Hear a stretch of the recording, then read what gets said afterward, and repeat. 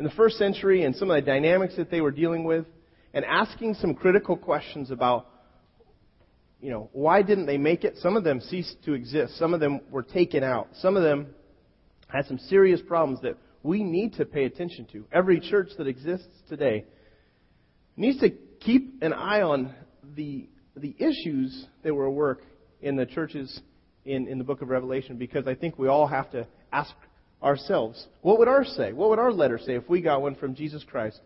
What would His grade be on our church? This church, like I said, they were barely alive.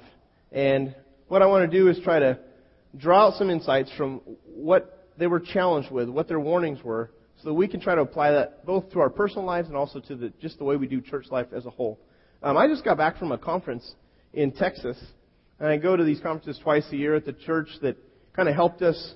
It's a grandfather church, helped us get started. And while I was there, I saw a handful of friends. Many of those friends are pastors who are leading churches around the country. Most of them have planted their churches. They're church planters. And so they're all very curious about how things are going for us. Many of those churches invested in getting us started. So they sent money, they sent manpower, they've sent teams. And so anytime I see these guys, they always come up to me, and how's it going, Josh? What's new? What's going on? Give us the state of the church in Orange Crest where you've planted. And, I'm tempted to just talk about all the good stuff, about if we're growing. I talk about we're growing and there's new people coming, and, we're talking about launching another service, and we're adding more donuts, and that must be a good sign, tempted to just focus on all the positive things I could think about. But the truth is, and you all know this, if you've been here for any number of time, we have holes in our organization. We have holes in our own lives. We have holes in the way we do church. We have holes, don't we? I mean, if you're around for a little while and you interact and you rub shoulders with people, you might have some rough interaction, and man, there's these holes at times, and this church isn't perfect, and you probably have experienced that. I probably see more holes than you do, because I'm looking at this thing pretty much on a daily basis and trying to understand what do we need to do to stay on track. But it's easy for me to give a report just on all the good stuff and to just kind of say, yeah, things are great, and then to minimize the stuff that I know we need to pay attention to or to focus on. The word can get around about a church, but sometimes a reputation is very, very different than what's really happening. Reputation versus reality. And that's the issue at stake in this letter. That was the case in this place called Sardis. There was a church in a place called Sardis, and if you'd like, you can pull out your listening guide and follow along. It says at the top, a church's reputation may seem convincing to some, but God can see through illusions. Isn't that the truth? God can actually see right into our church.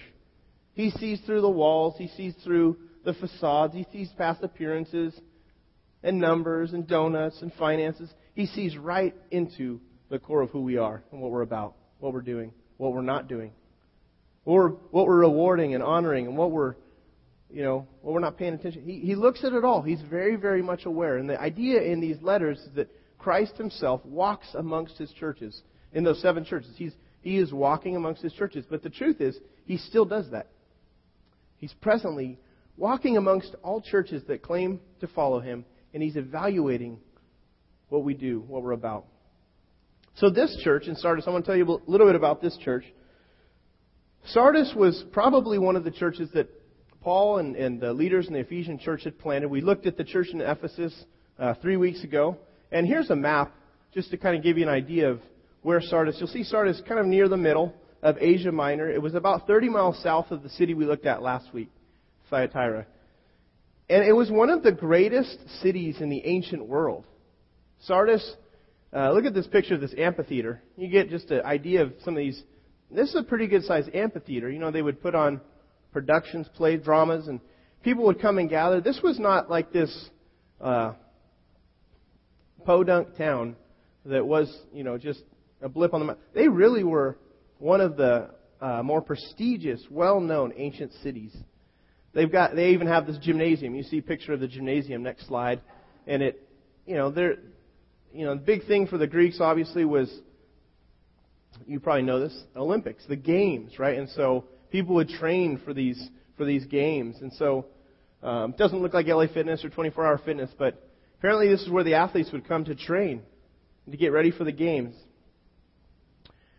You've probably heard of this guy. I can show you a picture of him. Aesop, or is it Aesop? I think Aesop. Aesop? Aesop was the famous Greek writer of fables. And he was said to have been from the city Sardis. He was a modest guy, obviously. He's got a leaf on it, so that's good. In case in the back you're wondering about, if you can't see all that clearly, that is a leaf.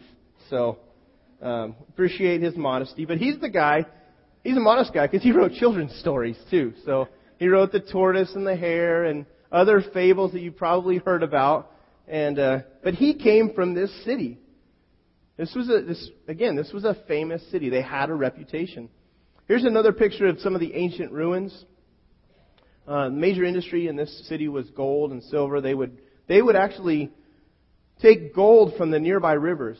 Sardis was kind of wedged among some hills up high, about 1,500 feet above the lower valley. And so it had this acropolis, it was up high, and typically that made this place somewhat of an impenetrable fortress, but eventually it later fell. There was a thriving garment clothes industry in the city of Sardis. And they actually learned they had a dye industry. They knew how to color clothes there, and they had this well-known dye industry. And you see something about the language used in the passage that ties to some of these facts about them. The city's primary object of worship was a goddess, much like the goddess that the Ephesians worshipped. Her name was Artemis. They had a different goddess, but it's the same goddess. They called her something different. And so here's a picture of the temple. This is all that's left of it. But this is where they worship their goddess. They'd come together. They'd worship their goddess. And the church at one point came to this place and thrived. They began to prosper. They were expanding. They were off to this great start. But by the time that John was writing this letter, Jesus had given John a vision. He wrote this letter to these 7 churches. At that point, the glory days were over. The church was already in decay, and they were actually going down. And there's impending judgment coming to this church in Sardis. The reputation at one point was really, really strong. They were off to a good start. But their warning states that the church in Sardis, and you see this in your outline, they performed deeds, but they were just going through the motions. They performed all of these good things. They were about works. They were about some good works. But they were just doing it for show. Let's look at the text together. Revelation chapter 3, verse 1 says this. To the angel, and we've established that means the leader, or the elder. The angel of the church in Sardis, right? These are the words of him who holds the 7 spirits of God and the 7 stars. A lot of symbolism again in this description. As Jesus is describing himself, these are the words of him who holds the 7 spirits of God. This is really a reference. Anytime you see the word 7, the symbolism, you may know this. Anybody know what that means? 7 stands for, completion. It's complete. So this is really a reference to the fact that the fullness of the Holy Spirit. So God, His church is indwelt by the Holy Spirit.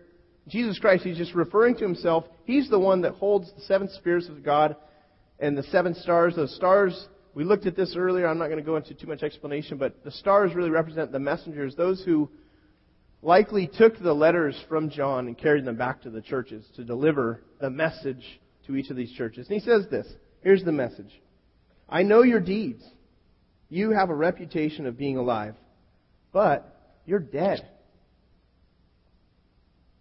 And if you skip down to verse 2, the end of verse 2, it says, For I have not found your deeds complete in the sight of my God. So they were doing things, but they were dead. Jesus skips the usual, warm greeting and praise at the moment. He just gets right down to, I'm concerned for you. They had this outward appearance, and though it may have been fooling other people, it was not getting past Jesus. He couldn't be fooled by them. And like many of the churches in Revelation, and many of the churches that exist today, we could easily be defiled by the ways of the world. We can get off track very quickly. We can be inwardly decaying and that's what was the case in this church. We can be filled with a group of unredeemed people. People who are playing church, but inside they've not been redeemed. They've not experienced the new life, the real new life. And that was what was happening. They're still dead in their sins, he's saying. They were actually like zombies, lifeless people in this church where they should have seen life. If you look at Ephesians chapter 2, I put this passage in there. It's up on the screen. Ephesians chapter 2 describes how if you knew Christ, it was like you were dead and you came to life. There's a song by a rock band that I used to like. I haven't heard it in a while, but it says "Bring Me to Life," and it's this real eerie song. But as I listen to that song, I always thought about this passage because it is a band, Evanescence. If you've ever heard of that, if you think about the words of that song and you parallel it to Ephesians chapter 2, you really see, wow, there's some similarity there in what that song is about. Because I think this is what she was talking about in the song. But look at this. It says Ephesians 2:1. It says, "As for you, you were dead in your transgressions and sins, in which you used to live." Spiritual death in the New Testament is always connected to its cause. Spiritual death is always connected to sin. Look at where he goes. "In which you used to live when you followed the ways of the world and of the ruler of the kingdom of the air, the spirit who is now at work in those who are disobedient." This is what we used to do. We followed the ways of the world and the ruler of the world, Satan. Verse 3, "All of us also lived among them at one time, gratifying the cravings of our sinful nature." So he's talking to the church and he's saying, this is where you've come from. You used to follow the ways of the world. There's still people that do. But he's saying you used to come from that place. And following his desires and thoughts, like the rest, we were by nature objects of wrath. God's wrath rested upon anyone who's dead, rests upon anyone who's dead in their sins, who've not yet been redeemed. They're objects of God's wrath, destined for punishment, an eternal separation in hell. And so he goes on and he says, but because, verse 4, here's the turning point. But because of his great love for us, God, who is rich in mercy, made us alive with Christ, even when we were dead in transgressions. It is by grace you have been saved. And God, here's the promise, God raised us up with Him, with Christ, and seated us with Him in the heavenly realms in Christ Jesus. He gives this picture to the church in Ephesus about death to life. He's saying, you've been given a second chance. The problem is, the church in Sardis, they were given that chance to be alive, but they were still dead. He's saying, some of you are still dead in your sins. Some of you are still unregenerate. You have not yet been redeemed. That was a real problem. Instead of being alive and experiencing this new life, the newness that comes with knowing Christ, this church was kind of like a museum, like a Bass Pro Shop.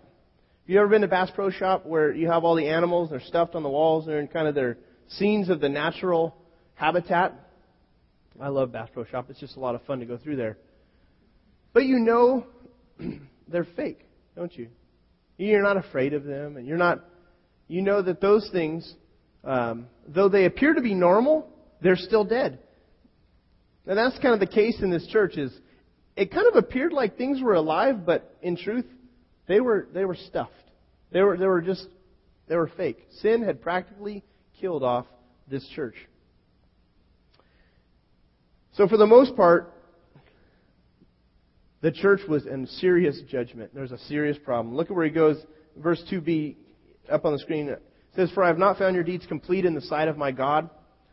They were just going through the motions. The good things that they tried to do were not complete. He's accusing them of just playing games. He's saying, look, you don't even go all the way with your deeds. You're not even bringing things to completion. The reason is because the Spirit of God was not the one motivating the work. They were still dead in their sins. They were still trying to produce good things to please God, but they were doing it on their own without the power of God inside them. But surprisingly, the church still contained a small remnant of people who were faithful. They still had this group inside who were walking with God. But it was a small group. Look at Revelation 3, verse 4. He says, "Yet you have a few people in Sardis who have not soiled their clothes." That word soiled really is the word stained.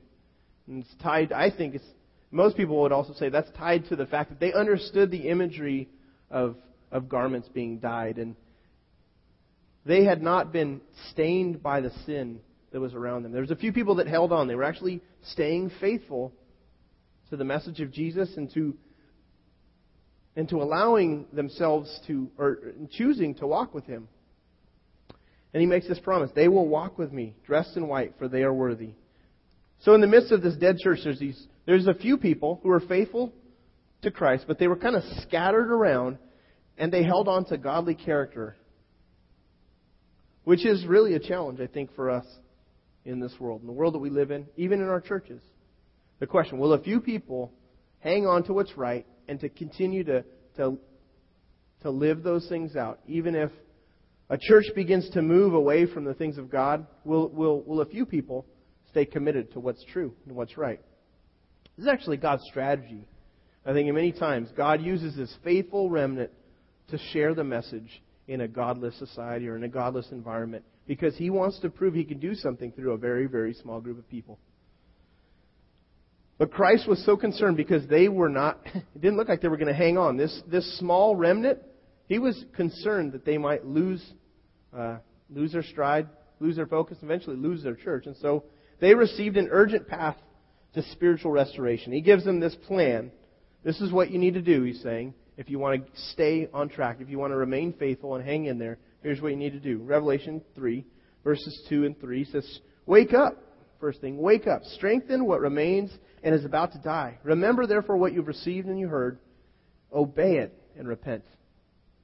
If you don't wake up, I will come like a thief, and you will not know at what time I will come to you. So He gives them this path. First thing He says is evaluate the situation and get involved in change. He's saying, wake up. Evaluate what needs to happen here. Don't just stay asleep, or don't lull yourself to sleep, because the concern was that some of the faithful were beginning to lose hope, lose focus, lose sight. So He's saying, wake up. This is an urgent situation. This was not a time to just go with the flow. They had to act. Sometimes we personally need a wake-up call from the Lord to get us moving. When I was in high school, I was really hard to wake up for my parents. They'd come in and they'd open the door and they'd, Josh, get up. 5 minutes later, they'd do the whole thing again. They'd have to come in over and over and sometimes pull the covers off me. And I just didn't want to do what I knew I needed to do. That's the same thing in our spiritual lives, I think.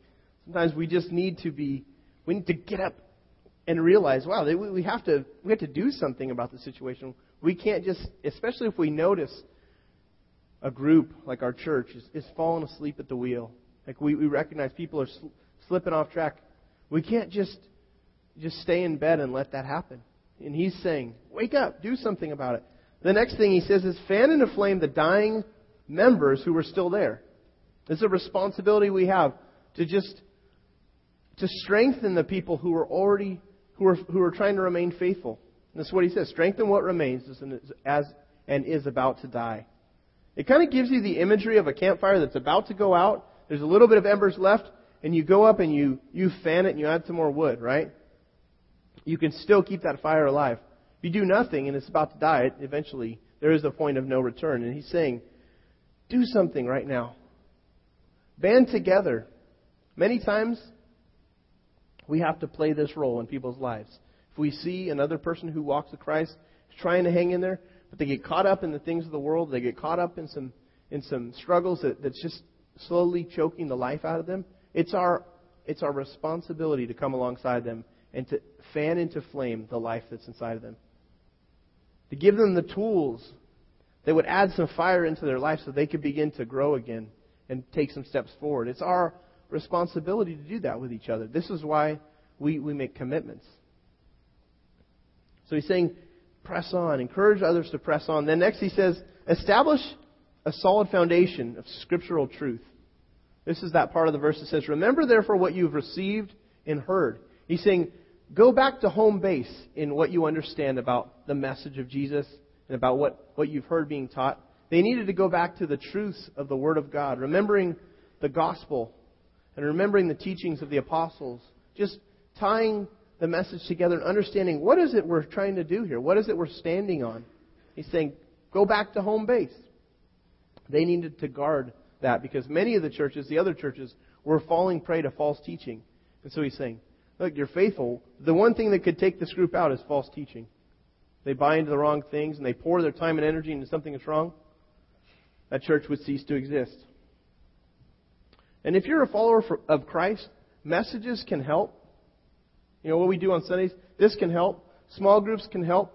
But nothing can be a substitute for you investing personally in your spiritual growth. If you're trying to walk with God and you're asking other people to do it for you, you're going to remain immature all your life. You'll get into heaven. But the life that we live here is really, it's precious. It's short, and God wants to do something in our lives. He wants us to grow up. We eat our Wheaties in the morning because we know we need to eat. We don't expect our moms to come up and, as adults, knock on the door around 7 in the morning. Oh, Mom's here to feed me. She comes in, puts the bib on us, spoons Wheaties in our mouth But sometimes in our spiritual life, we take that position. We expect someone else to do it for us. There's nothing that can substitute for our own personal investment in our growth. So the encouragement here to the church was establish a firm footing around the truth. We need to do that. Then he says this. He just simply says, obey. Obey it. Once you've landed on the truth, now obey it. Theology and doctrine is great, but apart from obedience, if you have the right theology and doctrine, you need that. You have to have that. But apart from obedience, it doesn't mean anything. If we don't obey, if we don't do anything with our beliefs, then it does us no good. Then lastly, he says, confess and turn away from their sins. He just says, repent. Turn around.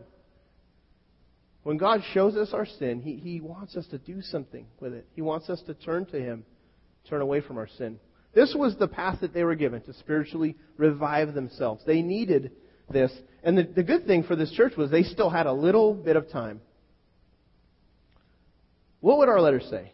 Would it say, you know what, it's a good show, but you're going through the motions. If Christ were to say, I've looked into the lives of the people that attend here, would He say, they sing well, they're involved, they're even giving, they're even serving, but I've looked into their lives and they're going through the motions. Would He say there are still some people who are unredeemed that have claimed to follow Christ? Now, if you're here and you're investigating, we want you to work through that process at your own pace. We don't want you to feel pressured from us.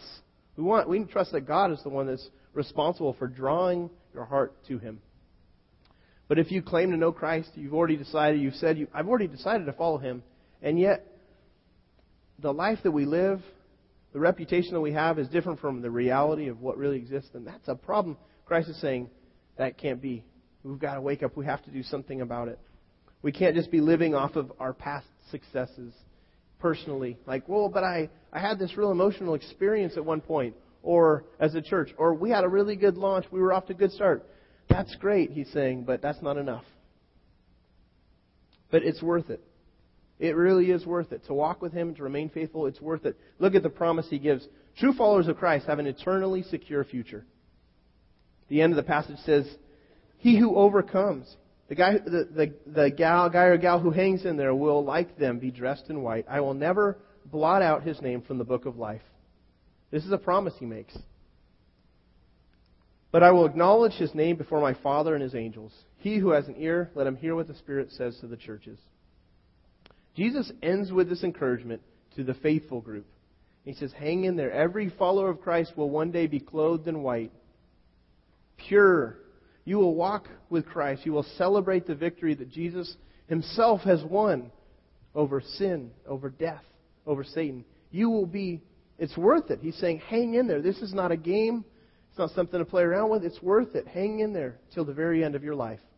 In Sardis, this group of indifferent Christians, they needed to wake up before it was too late to save their church. A little more history here. What happened to the church in Sardis? Did they heed the warning? It appears that they did. There was a guy named Melito, and here's a picture of This is a picture of a 4th century copy of his manuscript. Now, this was a 4th century copy of a manuscript. He had written the original document in the 2nd century. And his document was a defense of the Christian faith to the emperor. And so it tells us that this church, by at least until the end of the 2nd century, was still thriving. He was giving a defense of the faith. This document, one of the earlier church history documents that there is. And it tells us that they, at least for a while, the church hung in there. They remained faithful. The major takeaway, though, from this letter really has to do with not just starting strong, but staying faithful, hanging in there, and really knowing that you have encountered Christ personally. Making sure that you're in the faith. If you think you're in the faith, be sure to know that you're in the faith. Because he was saying there's a bunch of you in this church that are still unredeemed in this church in Sardis. And he would ask the same question. Are there people that in their minds they think, yeah, I'm good with God. But when it comes down to it, they're still unredeemed. They're still dead in their sins. That's the question we have to ask of ourselves. Also, we have to ask, am I growing? Am I growing spiritually in the present? Or am I just relying on stories of my past, but I've pretty much fallen asleep? Am I fully yielding myself to the Lord on a daily basis? Am I letting Him do His work through the power that His Holy Spirit provides? Is He the one producing the good fruit in my life? There is still time to respond to God. That's the great part about this letter. It gives us hope. There's still time. There's the only time, it's only too late is if you're dead. As long as you're all breathing, as long as we're living, God can still do this work in us. And here's another promise. If you're at a point where you're thinking, I don't think I've really experienced the new life. I've been doing this church thing, but I'm not sure that I really am in the faith. I'm not sure that I really responded. Look at what 2 Corinthians 5:17 says. Therefore, if anyone is in Christ, he is a new creation. The old has gone, the new has come. Maybe you need to experience the newness that He brings. Maybe you feel like, I'm not sure that I really have. I can't answer that question. If that's you, I would encourage you to, on the back of that connection card, check the box that says you'd like to learn more about a relationship with Jesus Christ. And allow us to give you some information and possibly meet with you if you'd like that. Have somebody from our staff or another leader to talk with you to make sure you've nailed down this issue. Also, there's still time for us to fan into flame the spiritual embers of the rest of the group. All of us at times need people to come alongside us and strengthen us, like he's saying. To point out things in our life that may not be right. To say, hey, I'm concerned about you, brother, sister. I'm concerned about you, friend. I'm concerned that your life may be heading in the wrong direction. And I want you to know I'm praying for you. I'm here for you. I want to help you grow. I want to help you not make that wrong turn and then veer off.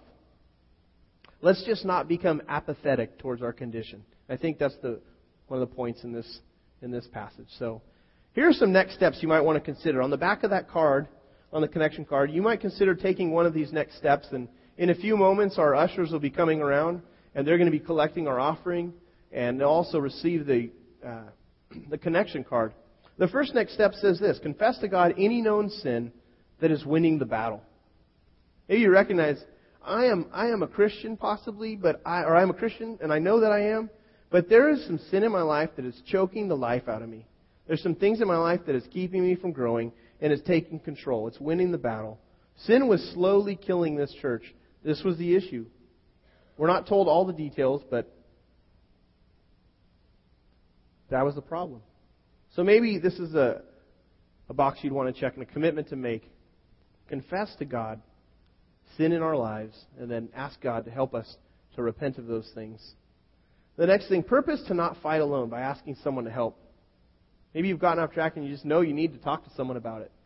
I would encourage you to take that step and talk to the person you already know that's walking with Him. Or if you don't know anybody that's walking with Him, check it on the box and then write in the comment section, I'd like to talk to someone about staying on track so that I can keep producing good things, or God can keep producing good things in my life. Or the last thing is decide to band together with others in church life by attending today's OCC preview. It's a big part of why we have membership. And as we explained last week, it's so that there's some accountability. If you'd like that kind of accountability to stay walking with Christ and to have some people that are looking after you and that with the help of God, are really trying to walk together. We're trying to walk together to accomplish some things for all eternity. So today, this thing Bruce was talking about at 11:30, the OCC preview, you might consider attending that to learn what that's all about. Let's go to the Lord in prayer.